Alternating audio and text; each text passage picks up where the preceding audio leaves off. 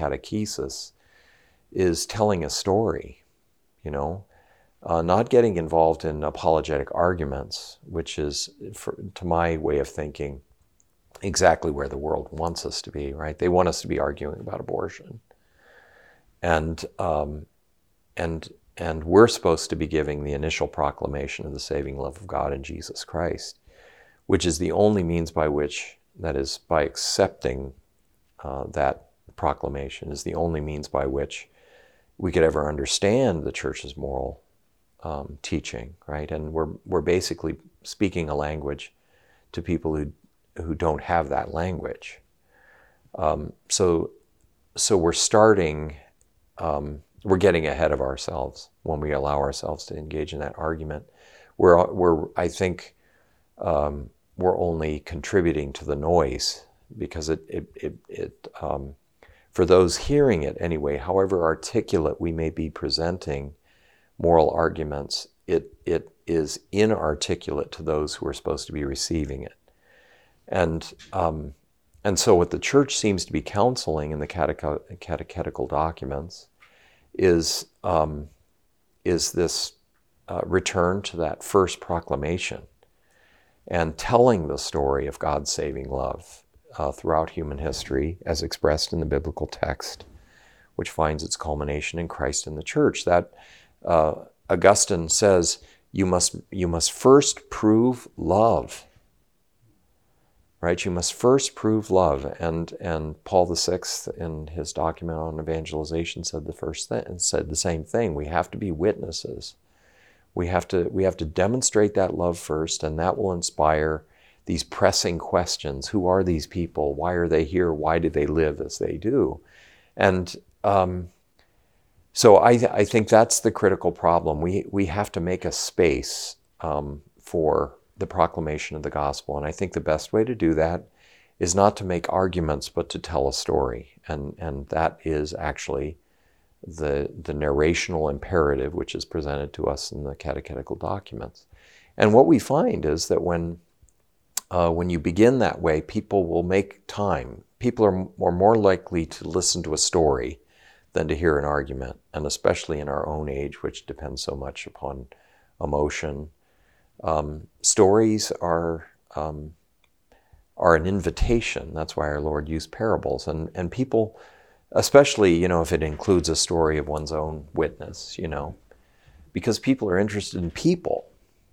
And they're interested, they can become interested in the biblical story when they recognize characters who are struggling like themselves. But they tend to think, and we don't always help in this regard, they tend to think of the church as a mass of rules which we're trying to impose on people. And so they have no conception of the law of the gospel as a response in love to a God who has loved us first. So I think that's the critical issue in evangelization, is to demonstrate love. And until we get about that business, we'll continue to lose the cultural battle, because it's going to be, policy prescriptions based upon moral law.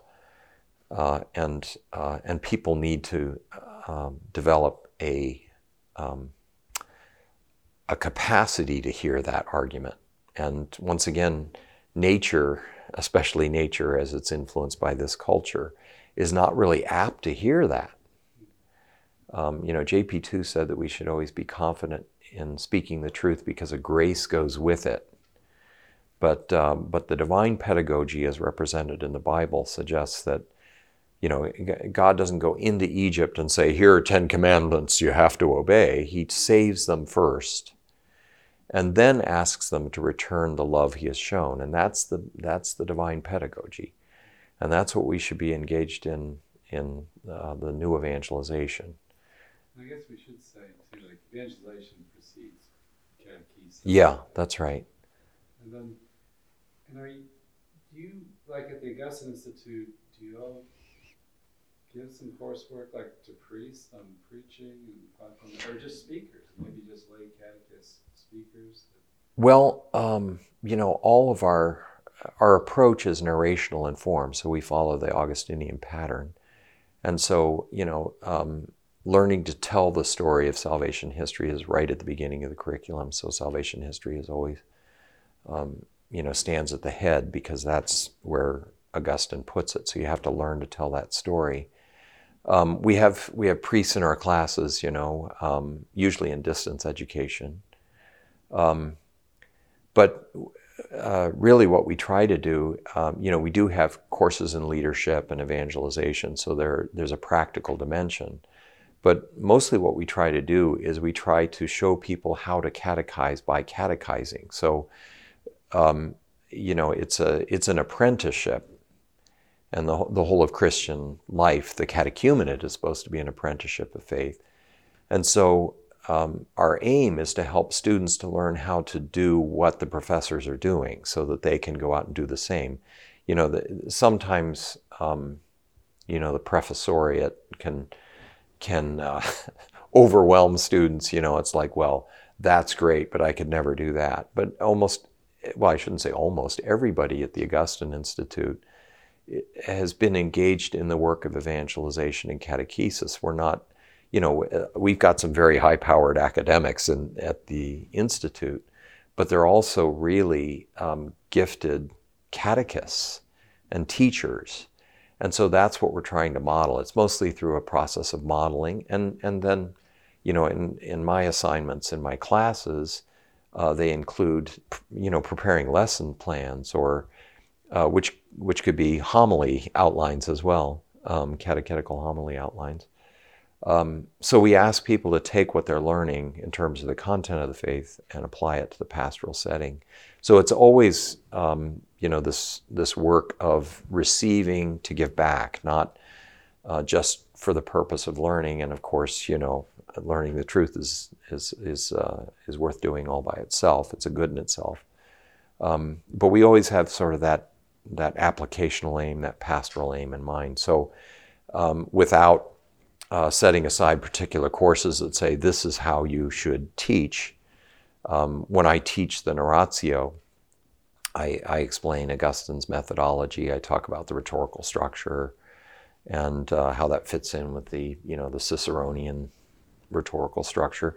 But I don't go into deep detail just to teach them about rhetoric, because Augustine, gives up a lot of his earlier, classical rhetorical practices, because he recognizes that in the Christian regime, it's this isn't Cicero, it's God's authority, right? And we're as he says, we're oracles of the divine love. So we don't have to present ourselves and puff out our chests and make a great display, because in the Christian regime, we must decrease and he must increase, and it's God's word that we're conveying. So we are doing a lot of that kind of formative work and preparation for teaching and even preaching on the part of those who have that kind of a thing in their future. But we don't have specific courses dedicated that way. And to take like the salvation history approach, like maybe just to the Gospels themselves, and to show Jesus' love for us there. Mm-hmm. What kind of emphasis do you have, like that? You would talk about particular passages of healing, or the parables, I guess. Well, once again, I mean, there's a vast richness in the biblical text, and different professors approach, either the catechetical task or the teaching of the content of the faith in different ways. I mean, they all have their preferred points of reference in the biblical text. So it depends entirely on what subject area you're teaching in. But once again, what we're looking for, because what we're trying to establish is filling the memory with the divine history and learning to recognize the analogies in salvation history. So Hugh of St. Victor, in his work, The Didascalicon, talks about, and that's a training manual for young monks, right? Those who are going to be studying and then presenting biblical history. And he says that the memory must be informed by history, and then the next step is to learn what he calls analogy, which are these connections. So you're always trying to show the way in which the old is fulfilled in the new, right? And the new is anticipated by the old. So, I've been teaching the sisters this week on the Creed, and one of the things that the Catechism is very avid about is demonstrating, and this is very Augustinian, influenced by the Augustinian Ratzinger who was overseeing this project, is very avid about making sure that those who read the Catechism recognize that there is a plan, right? What the Catechism calls a plan of sheer goodness, and is once again directly trying to reconstruct a biblical worldview in the Catechism for those who are receivers of the faith today, so that they can regain their confidence that history. I always tell my students, without faith, history is just one damn thing after another, right? But in faith, we can recognize that those same events are actually ordered and directed and purposeful and guided by divine love. And that's a completely different way of seeing the world. So it's not so much that there are particular texts that we point to, but what we're doing is always trying to draw those analogies so that people come to recognize the biblical story, salvation history, is one continuous narrative with many side paths, and also, obviously different kinds of literature, poetry and proverb, and all those other beautiful elements there as well, but all expressive of once again, the demonstration of the divine love, which is evident in the way in which history can be seen to rhyme. That God repeats himself over and over again with ever greater intensity, and each time you move from one covenant mediator to the next, God is amplifying his voice and drawing out new facets of the divine love, and how that's wrapping around the human problem and trying to solve it for the human race, until you rise to this culmination in Christ Jesus, who JP2 called, and the Catechism echoes this, it says specifically in paragraph 426, it says that to catechize, quoting JP2, is to disclose to others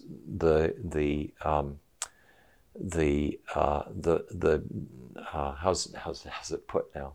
The full design of the Father's plan fulfilled in Jesus Christ.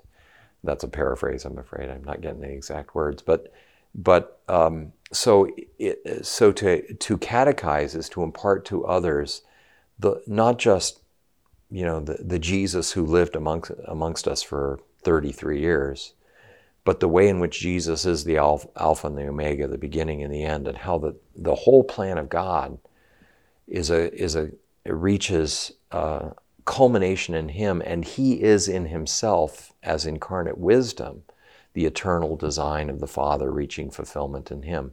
So our Christian faith is supposed to give us this a Catholic vision. I tell the students that Catholic means according to the whole, not just universal, but according to the whole.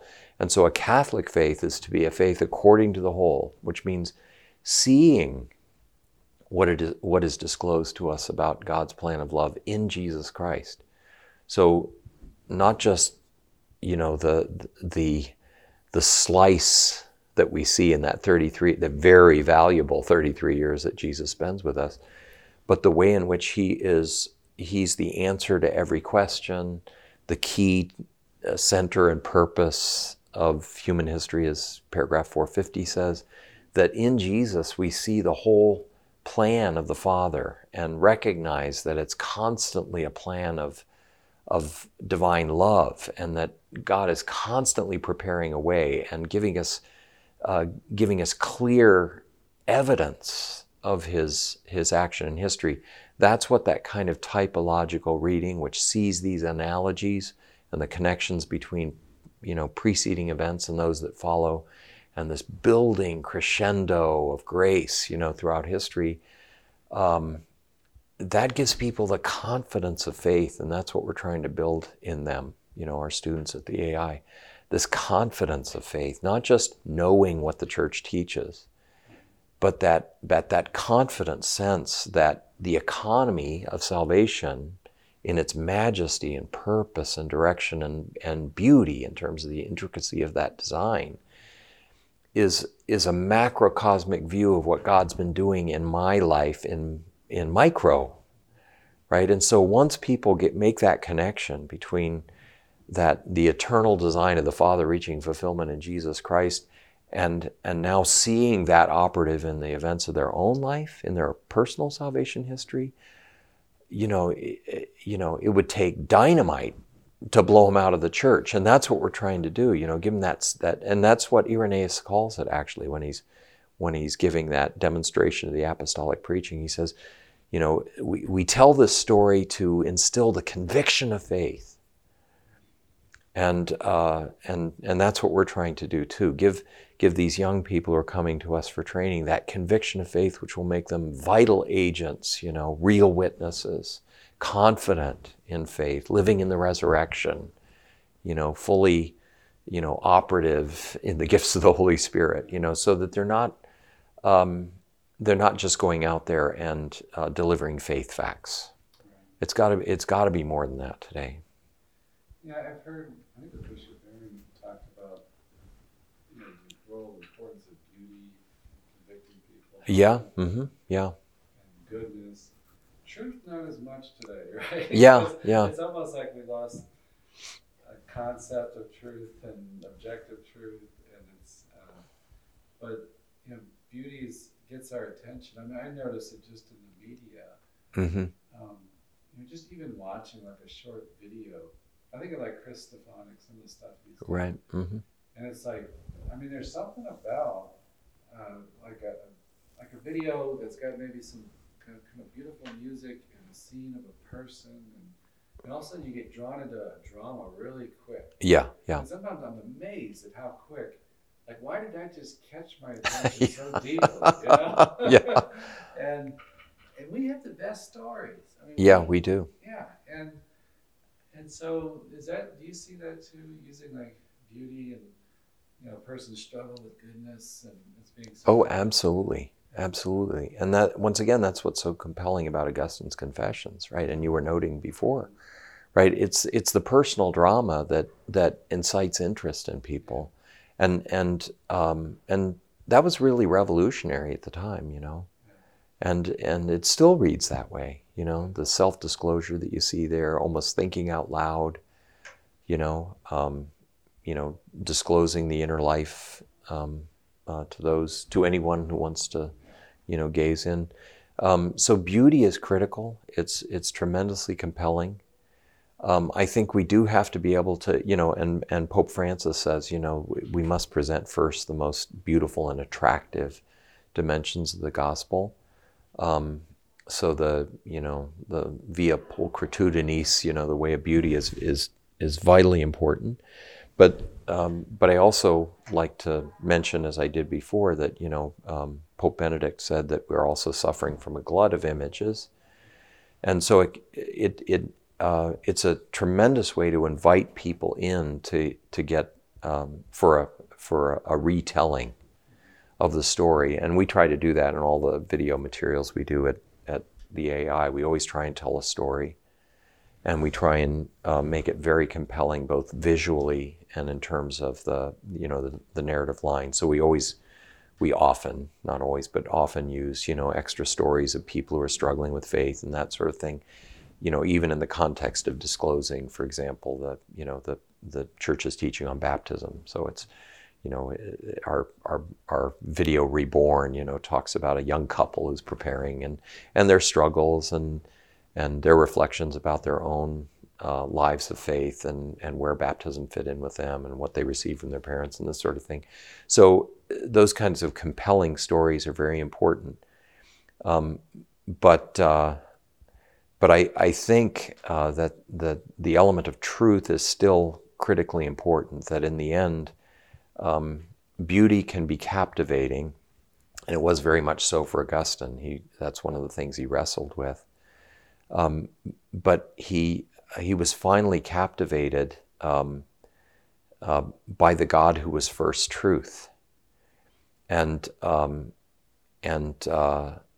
And it was in wrestling with those questions about, what constituted the truth about human nature, who was God really, what's the origin of evil, those kinds of things, and having the real answers to those questions was once again what cemented him into faith.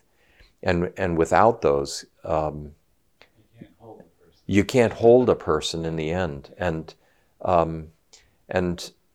truth is the basis of order. And you were talking before about, the chaotic quality of modern life, And Augustine's famous for that phrase, that the importance of the tranquility of order in society.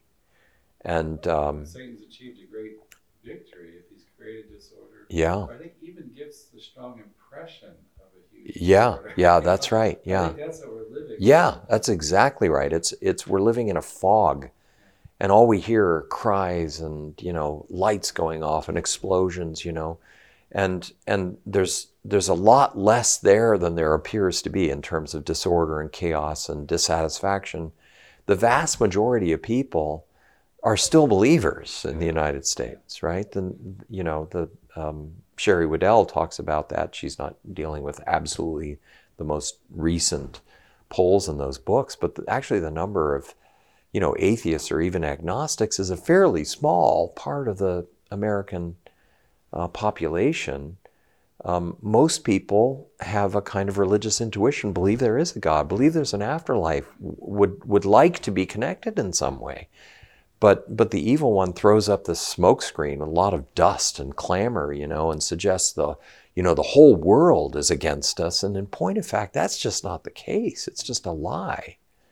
Yeah, like globally, I saw the numbers. I forget if it's maybe 10% atheists or something. And I just thought, these guys, these rock star atheists who are so slick and cool. It's like, most people on this planet by far believe in some kind of God. Yeah, that's right. You're the crazy ones, Yeah, that's right.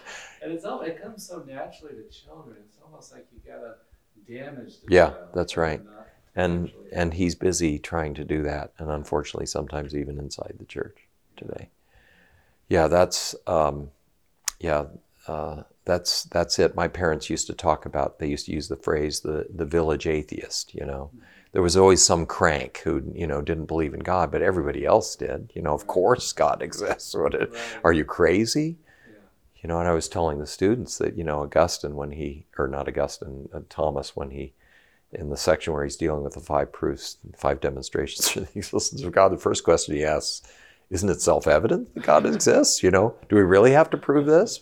Because, everywhere you look, everybody believes, And he says, well, not actually. So let's generate these demonstrations. But he was just echoing, the psalm. The fool says in his heart there is no God. It's really foolish to deny the existence of God. But we've been told it's been demonstrated that God doesn't exist. And of course there is no such demonstration.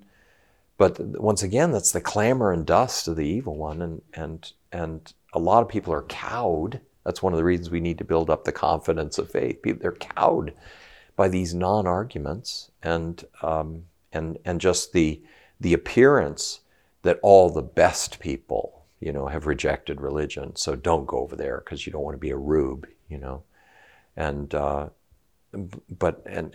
as we all know, the celebrity population is the most unhappy portion of the population there is. They're self-absorbed and worried constantly about, how they look and how they're appearing in the tabloids. It's a sad existence, but. And I'm just truly mystified, like how Satan got such a hold in Hollywood. We interviewed the makers for Planned Parenthood, for the Unplanned. Yeah. The writers and directors and co-directors.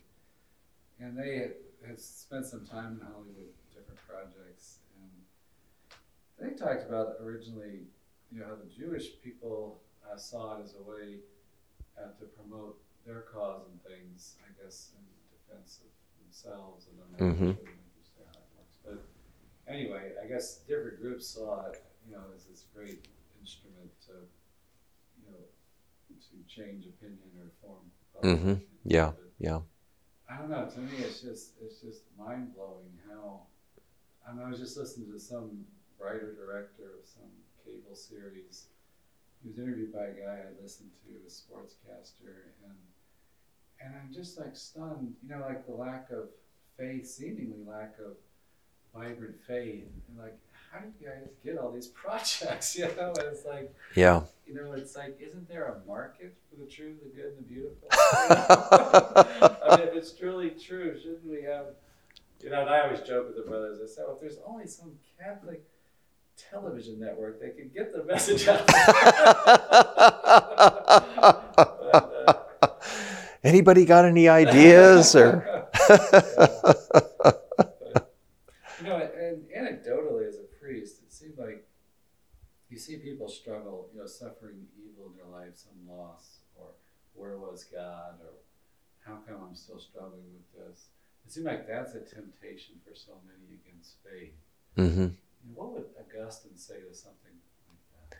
Well,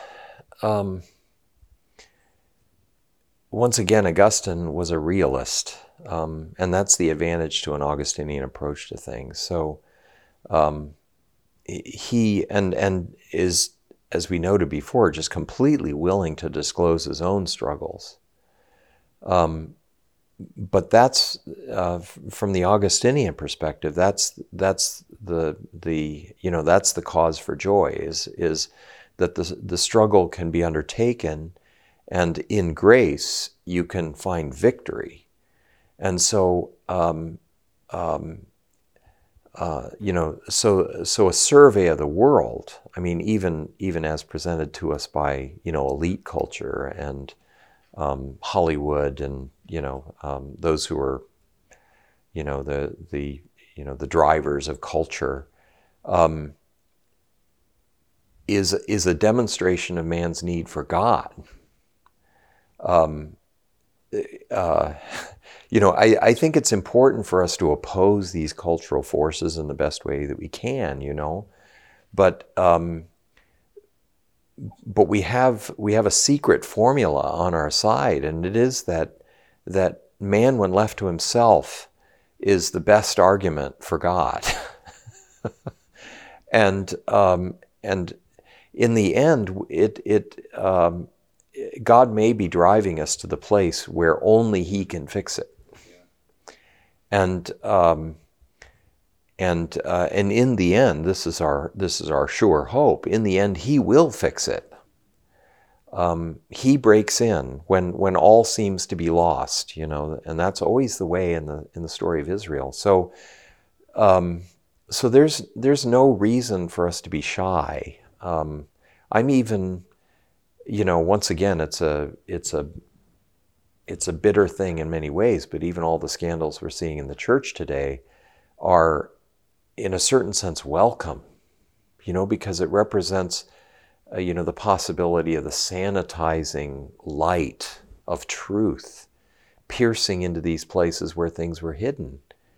And that's nothing to be afraid of, that's salutary, and you can see the hand of God in it, obviously not in the demonic acts of those who are perpetrating abuses, but in precisely drawing back the veil and helping us to see the truth of the matter. And once again, where the loss of faith leads. So we can be confident in ultimate victory in the midst of degradation. It's God is always going to have the last word, and Satan always overplays his hand. Yeah, and I think of there's a quote from a curate of ours, St. John Vianney, that talks about you take the priests out of the parish. Yeah. Mm-hmm. And in so many years they'll be worshiping peace. Yeah.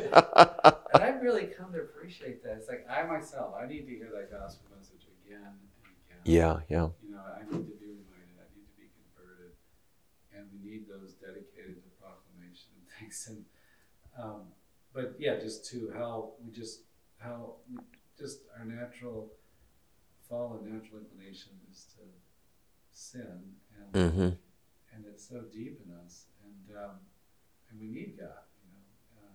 You said something to me the other day that really struck me. We were talking about Mary at the foot of the cross, Mm-hmm.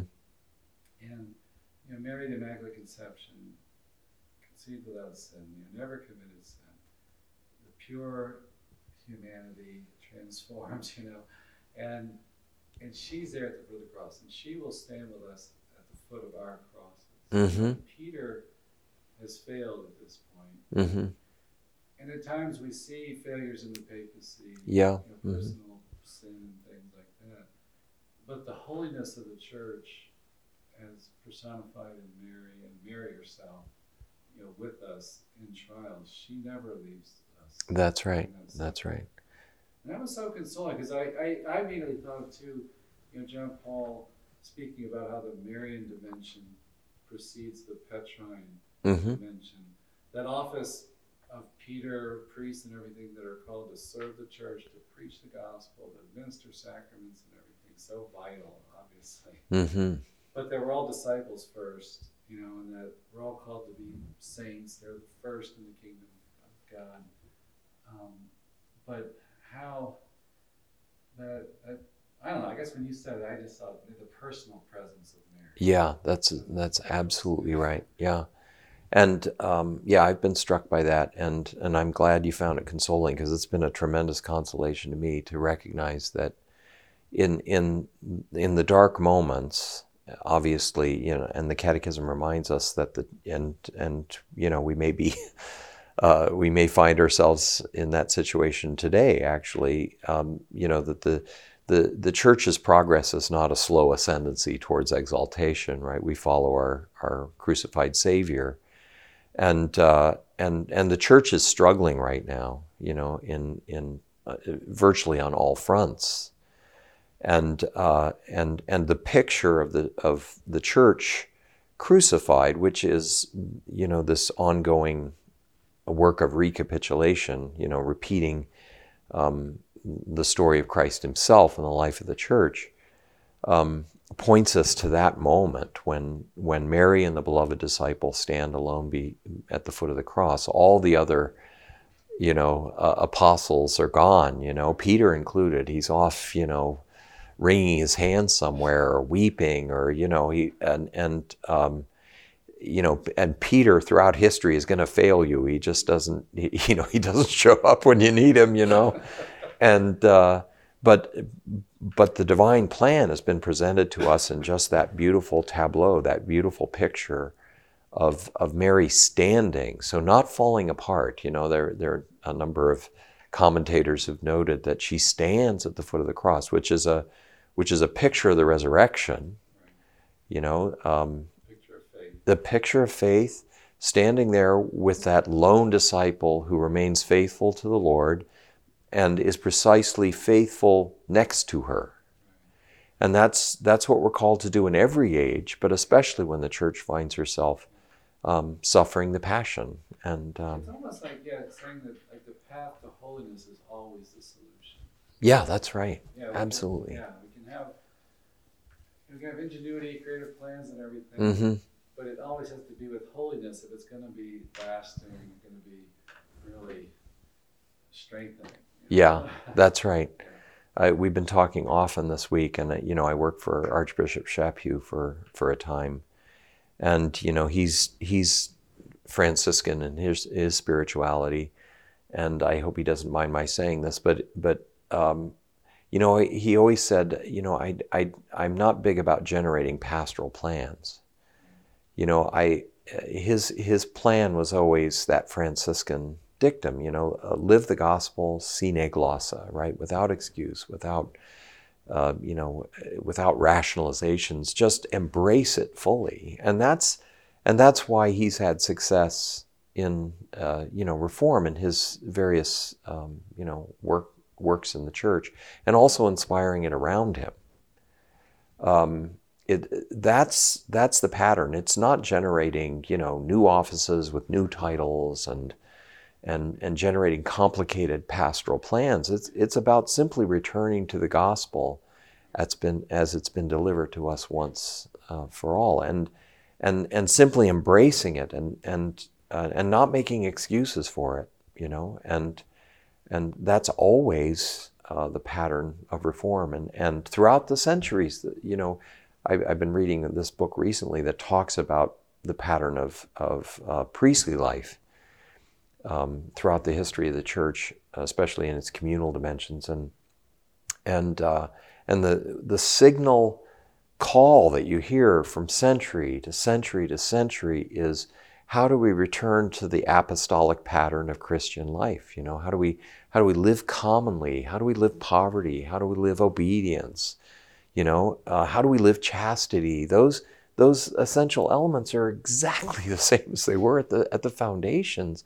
I mean, it's been dressed up a little bit more, and we've got electricity and and lots of flashy stuff. But as long as we return to those originating and original elements of Christian life, which were given to us from the beginning, that's the key to reformation in the life of the church. It's, you can have lots of meetings and gather bishops and priests and laity and come up with, but the answer is always there, as you're saying. It's living Christian life to the full, embracing grace, developing a vital interior life. That's always the way. Right. That's always the way. And some have complained, with Pope Benedict talks about their chastity and the role of the scandals. Yeah. Yeah. Chastity. And I was interviewing a guest, and I remember for the network, and she just put it so strongly that priests have to be chaste. Yeah. I mean, like when she said it, it was like this. It was like, I don't know. I was just convicted by the way she said it. Yeah. Something about, I don't know. What her charism was and saying it.